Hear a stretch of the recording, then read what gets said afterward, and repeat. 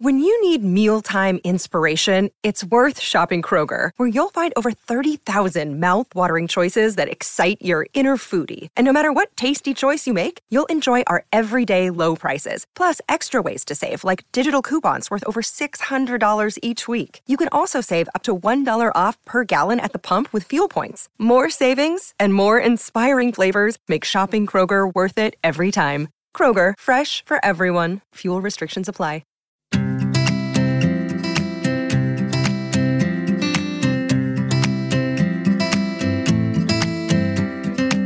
Hi, everyone, and welcome to the Delicious Yellow podcast with me, Matthew Mills, and my wife and partner, Ella Mills. Hi, everyone, and welcome back. So the most popular episode we've ever had on our podcast actually was our episode on stress with Rangan Chatterjee a few weeks ago.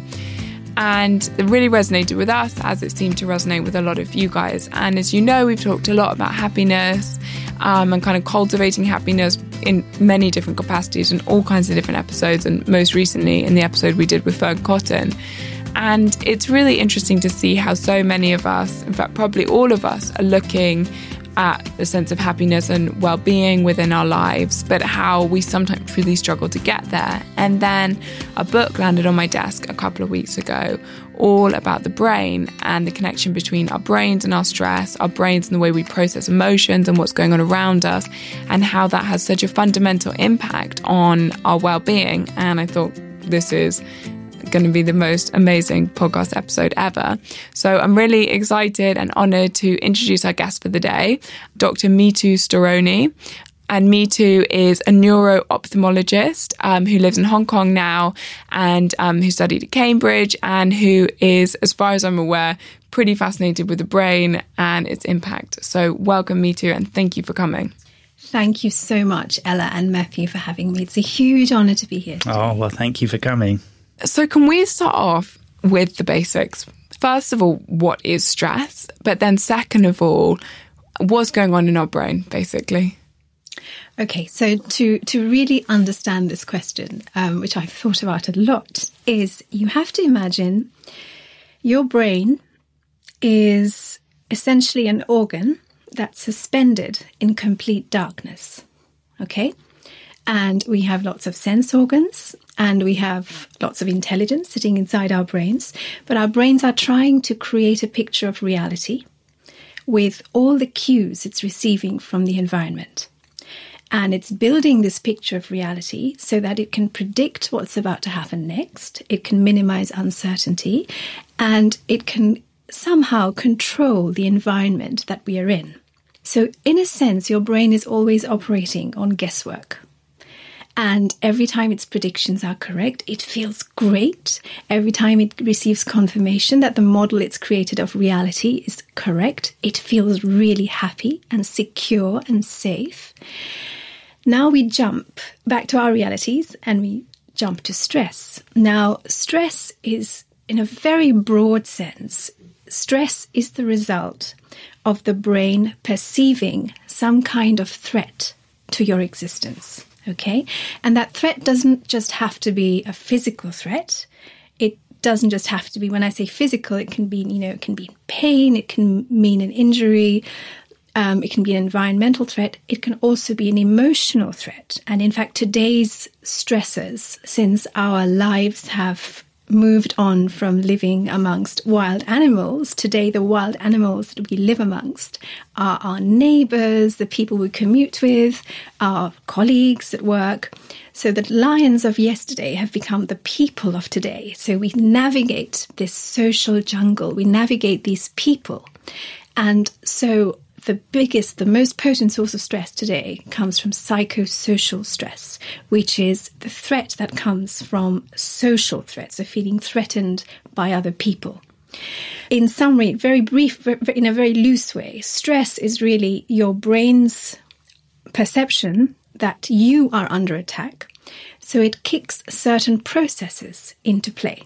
But these processes helped us survive so that we're here today. So we wouldn't actually exist today if it weren't for stress. And those processes, just to elaborate, they start in the brain And you have two phases. One is a nerve network phase, which is really immediate.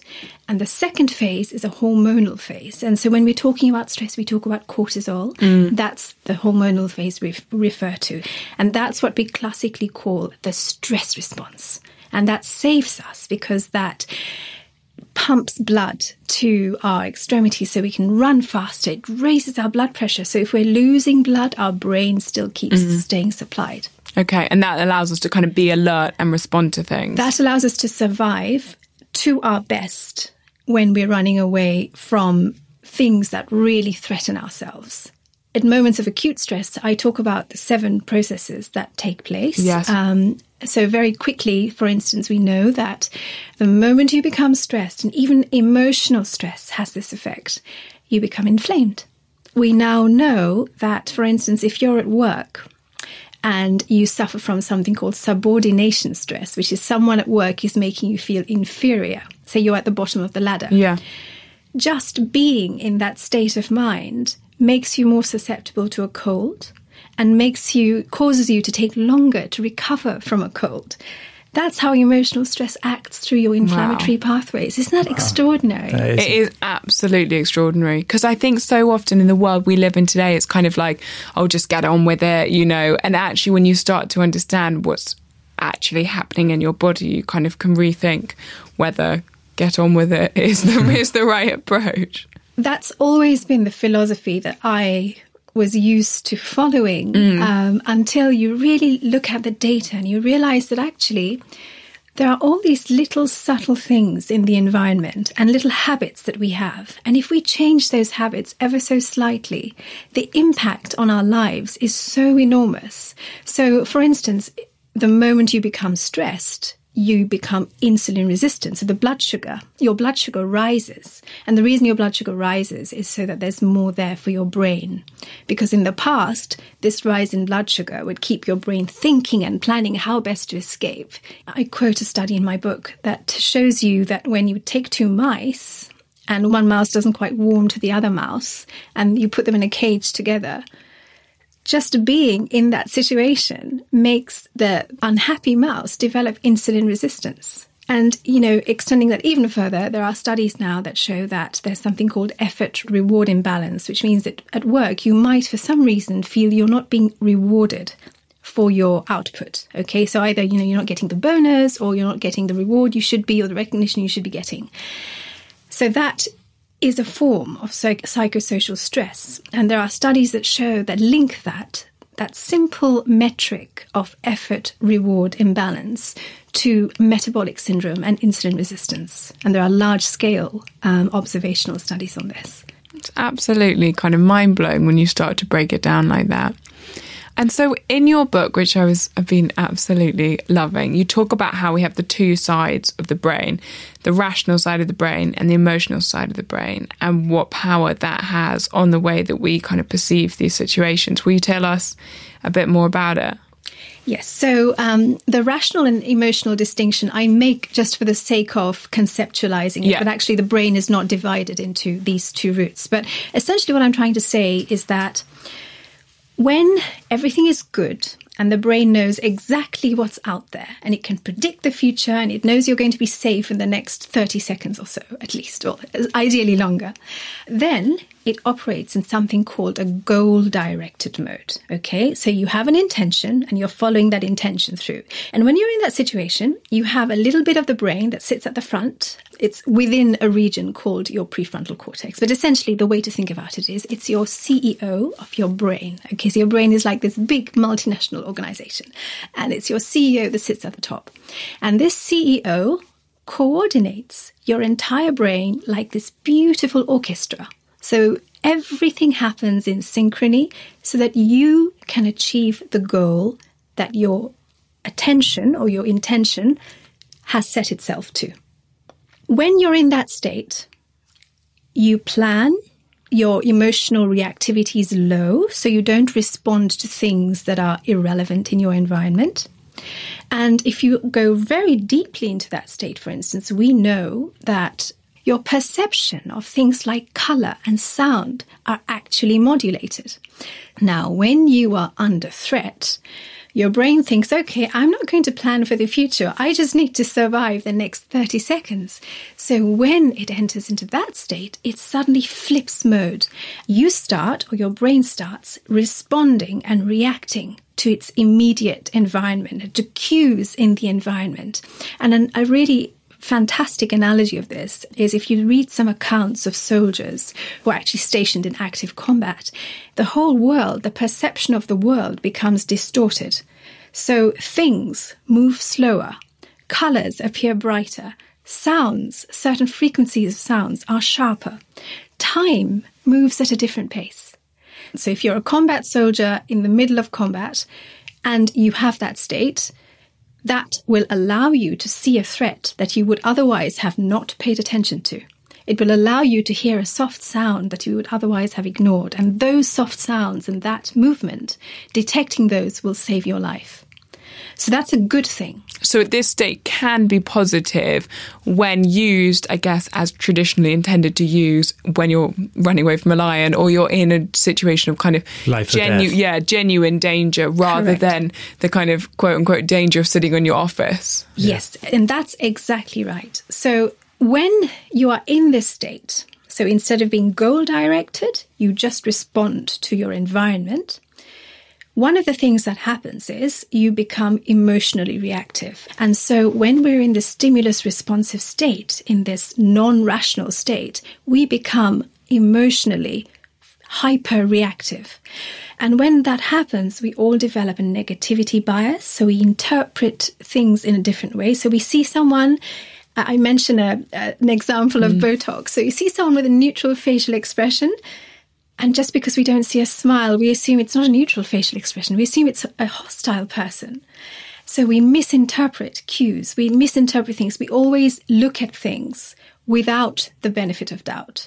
We always assume the worst. And what this does is, if we go back to the image of the person in active combat, your reality, if time changes, if color changes, if sounds change, your entire reality is different when you're in this other state. And so and where does peak performance exist within that? If you're a musician or you're an artist or you're a performer or you're just doing a piece of work and you get in that zone where suddenly you feel like you're performing at your absolute best, where does that exist between the two? I love your question for the following reason. So if you just zoom into the brain a little bit, I talk about this a little bit in the book as well. There is one part of the brain, we'll call it the LC, it's called the locus coeruleus anyway. That part of the brain is responsible for the brain's, and I'm talking about this very loosely just so we can conceptualize it. It's responsible for the brain's adrenaline response because it's the hub of noradrenaline release in the brain. That is your center for alertness. We call it physiological arousal. The higher the activity in this particular region, this LC region, the more alert you become. When you talk about peak performance, it makes sense that the more alert you are, the better your performance is, because the more perceptually sharp you are to information. So, in peak performance, what you want to do is you want to increase the alertness, you want to increase activity within this region, but you don't want this region's activity to keep rising to the point where it triggers the rest of the stress response. And can you actually control that and train that? So have you heard of flow? So I talk about flow in my book. In the state of flow, you actually achieve exactly this. You have peak alertness. So you have peak activity in this locus coeruleus region, but it doesn't reach the kind of the speed bump beyond which it triggers the stress response. So it keeps it there. And when it is kept there, your emotional reactivity, the scans show your emotional reactivity stays very quiet. And for those listening, will you give us just a quick definition of flow state? Yes. So flow state is a state where, so the first thing is you need to be doing something. You can't achieve flow by not doing anything. And when you're doing something, you need two components. You need the activity to be interesting and challenging enough, so you pay attention, so it grabs your attention. And it needs to be at the threshold of the level of difficulty so that it's challenging enough to really grab you, but it's not so hard that you lose interest and you become bored. Okay, so it has to be at your edge. Yeah. But the thing with peak performance is, ideally, it should also give you feedback and a little bit of dopamine, a little bit of a reward signal.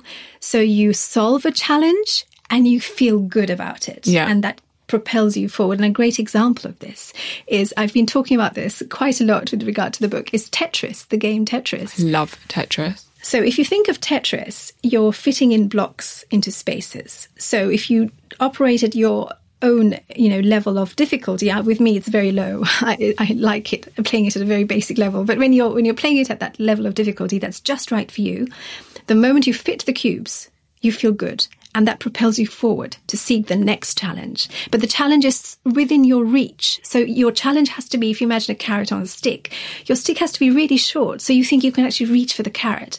So as soon as you get into this challenge, reward cycle, you keep going at it. Everything else dies away. You lose attention to everything else. You see it a lot in sport. I used to play professional golf and unfortunately didn't get in the zone or flow frequently enough. But you see it with people and they play beyond where they've ever been before. And you see it across multiple sports. You see it in musicians. You see it in people doing brilliant works of whatever it is. And it's extraordinary. It's like a glaze comes over them and they just suddenly have a different sense of calmness. And so we've learned for peak performance that you have to get to the top of the level of arousal or awareness before your mind tips into stress is where peak performance exists. How do we train our minds to do that? So this is a very fascinating question, because if we all learn to do this, we can stay in that phase indefinitely. Now, what's very interesting is that, as we know, it's like an inverted bell curve. So the more alert or the more sympathetically aroused you become, the sharper your mind becomes. So your alertness improves and you perform sharper. Now, as you perform sharper, ideally, you just want to stay focused in the zone in which you're performing. You don't want your alertness to extend to your emotions, so that you don't want to become emotionally more alert to what's around you. You simply want to be alert to what you're focusing on. So in order to be able to push the brakes on your brain before you slide from this state of high alertness, where simply your attention is extremely alert, to alertness where your brain is alert overall to everything in your environment and the stress response, is really by training your self-control, your self-regulatory skills, so that you can catch the harness, you can hold the harness of your stress response before it arises. No, I think there's a sense of magic in there. And I think what's really interesting is this sense that we can actually train our brain in some capacity. And there was a quote in your book that I absolutely loved, which I just would love to read, which is, your brain records things as you perceive them, not as they actually happen. So if you launch a colossal stress reaction every time someone nudges you on the train, or you read an annoying news headline, or you discover you've run out of milk, your brain will record your day as having been inordinately stressful, when in reality it was quite ordinary. Over time, an overactive emotional brain has trouble bouncing back. And that was the bit that I thought was so interesting, because all the examples that you give there are like completely normal, run-of-the-mill, how we live our lives kind of stresses. And I guess what you're coming to there is that if we continue to let those control our brain and get into that kind of emotional response, then over time, that's what genuinely impacts on our happiness. That's absolutely right. And actually, when it comes to stress, little bouts of stress are perfectly fine. They're good for us. If we don't recover from them, or if they become too intense, or the interval between them is too short, so we really don't have a chance to recover, that's when the brain stays in the second mode, and the things that are supposed to help us start causing harm.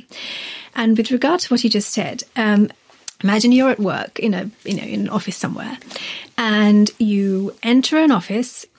And while you're in that office, you get shouted at by your boss for exactly 2 minutes. Okay, and it's really traumatic. No one likes being shouted at.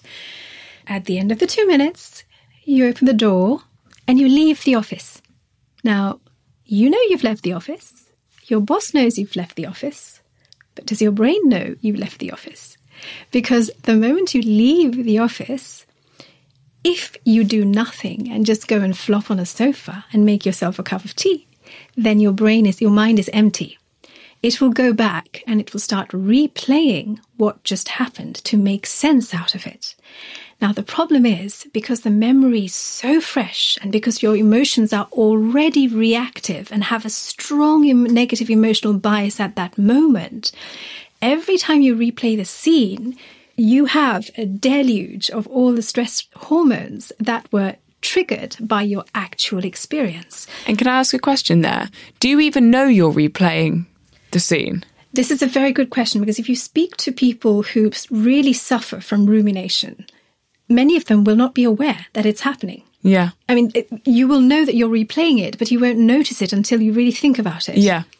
And the reason why that's really important is because if you keep doing that, you keep your emotions reactive. So your emotions react to your memory. And again, they stimulate all the pathways that keep your hormones flowing, your stress hormones active.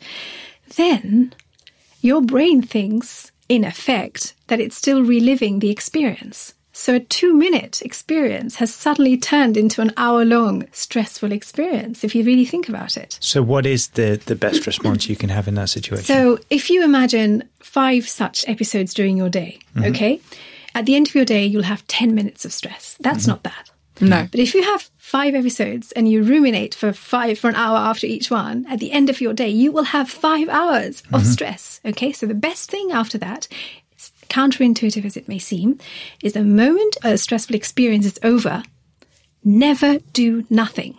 Always do something even more intense. Never flop on a sofa. Engage your mind and force yourself to do something that's so heavy, that's so intense, that your entire attention is grabbed. Because as soon as your attention is grabbed, your mind won't have a chance to wander.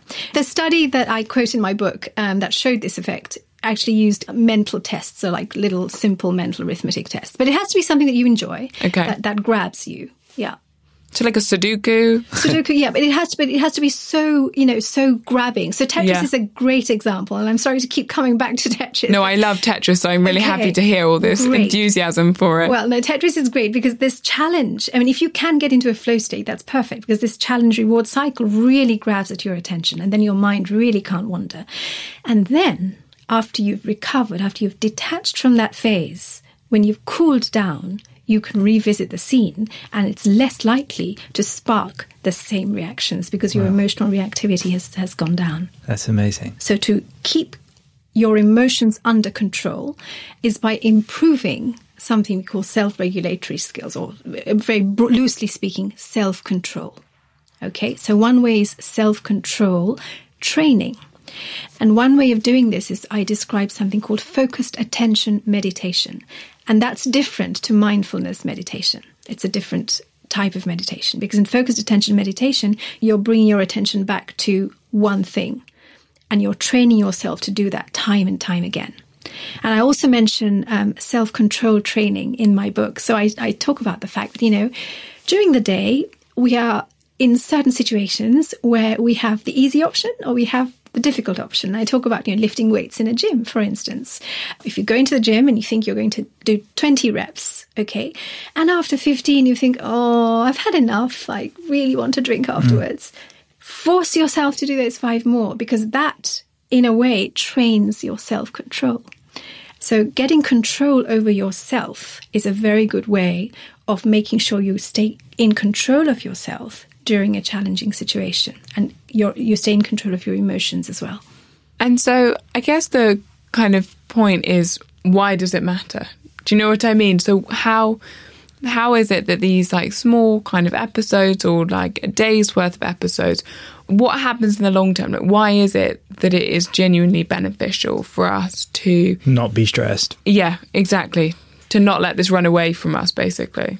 Okay, so we are going through a very interesting transition as a civilization. We have technology today. We have all these amazing new ways of living our lives. As human beings, we have always evolved with our surroundings. And at the moment, our surroundings are changing faster then we are able to keep up with them. The reason why stress is a problem is something we need to think about, is because the stress response that our brain instigates are there to help in small doses. If these responses exist in longer or higher doses, and they exist for longer than they should, so if we're not recovering from stress responses, or we're taking longer to recover, then the damage they're inflicting has wide-ranging consequences. We know, for instance, that flare-ups of diseases like multiple sclerosis and other things are associated with stress. We are now discovering that the global burden of high blood pressure and diabetes are tightly correlated with stress. We have these changes in ourselves where if we look at the world with a constant negativity bias and we fail to read signals, or we read signals in a wrong way, the world suddenly loses its colour. It increases our risk of mental illness. And mental illness, as we know, is on the rise. So there is a huge spectrum in between these two. So we also know that there is a possible link between stress and cognitive decline and dementia.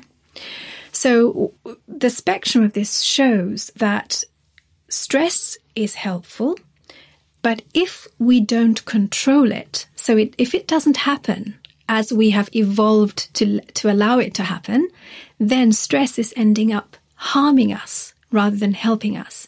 And this harm changes the way we feel the world, we see the world, it changes relationships, it changes our ambition, it changes how we perform mentally at work, it changes our achievements, it changes creativity.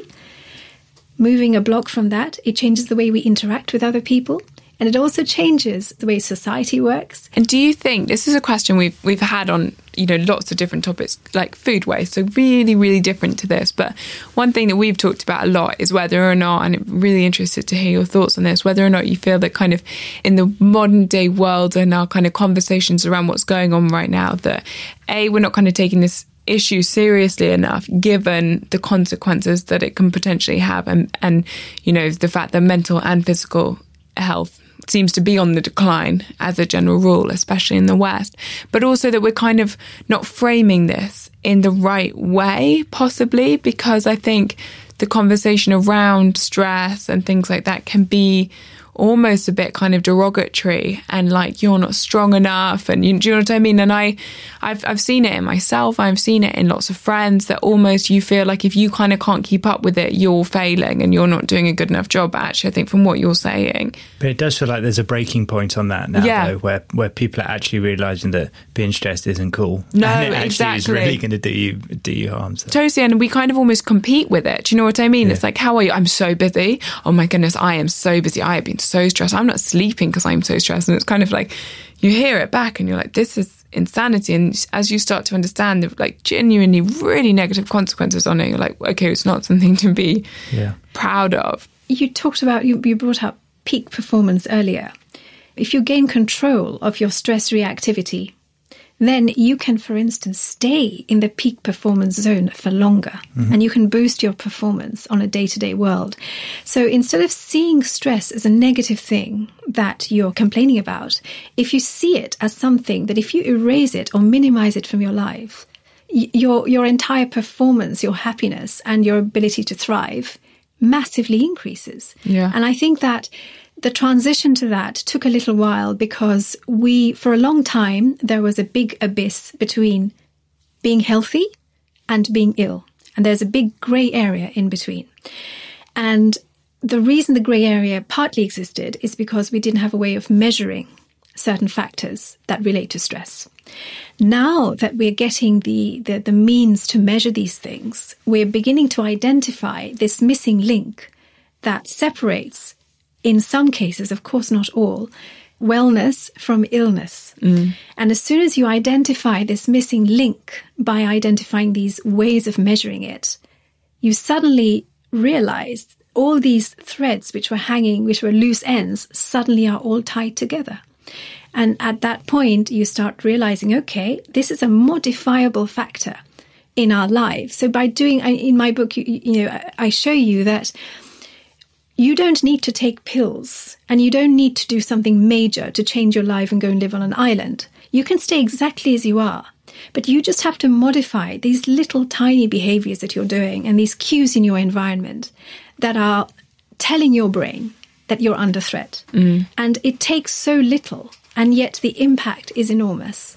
And so now that we are learning to recognize it, it's incredibly empowering. So not only does it change your own perception of your own life, your own experience of your own life, of your achievement, your ability to thrive, but it also protects you from kind of going down a rabbit hole before it's too late.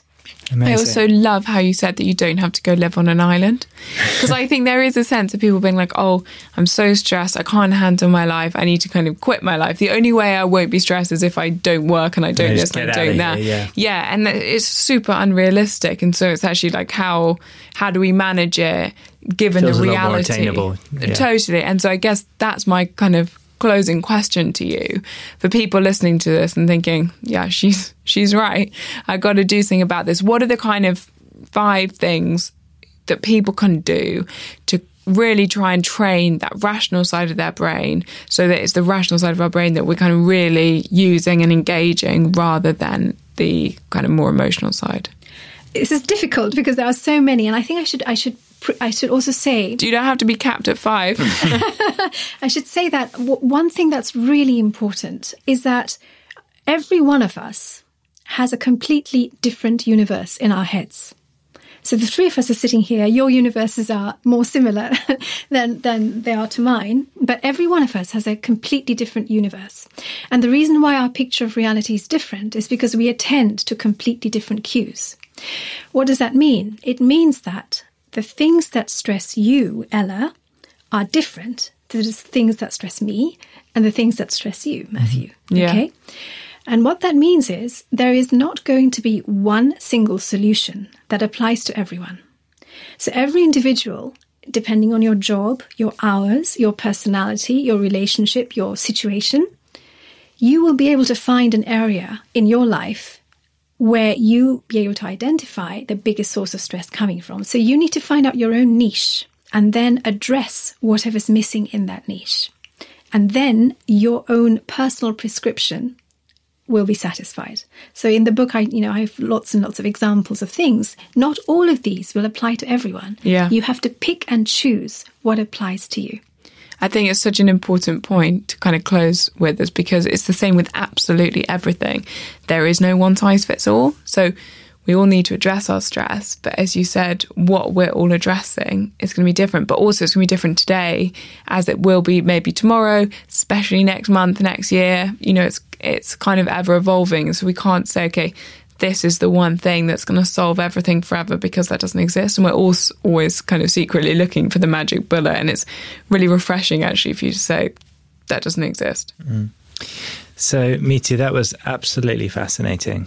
I absolutely loved listening to you, and I hope everyone else will have learnt lots too. In every episode, we finish up by asking our guest what a daily routine, ritual, something that they live by every day is. I think I'd say my favourite thing that I try to do wherever I go, and it is especially relevant when I travel between Hong Kong and London, is I try to wake up and watch the sunrise. And there are 2 reasons for this. The first is that getting light in the morning is very good for producing melatonin the following night. And also, dawn light seems to have a very beneficial effect on your cognitive performance. And what I love to do is I've stopped drinking coffee. I've started drinking hot chocolate instead. So I have my mug of hot chocolate.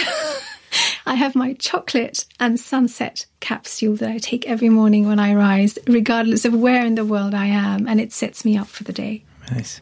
God, that sounds like something we all need to do. Hot chocolate dreamy. And sunrise every day. That sounds dreamy. Absolutely incredible. Thank you so much. Mitu's book is called Stress Proof. It's fascinating, absolutely fascinating. But I really, really hope you enjoyed this. We only have 1 episode left of season 2 of the podcast, which will be next Tuesday. And we're going to be talking to a really, really special friend of ours about turning negatives into positives. So hopefully we'll see you back here next Tuesday. And as always, please do share it, rate it, review it if you thought it was helpful, and have a lovely, lovely day.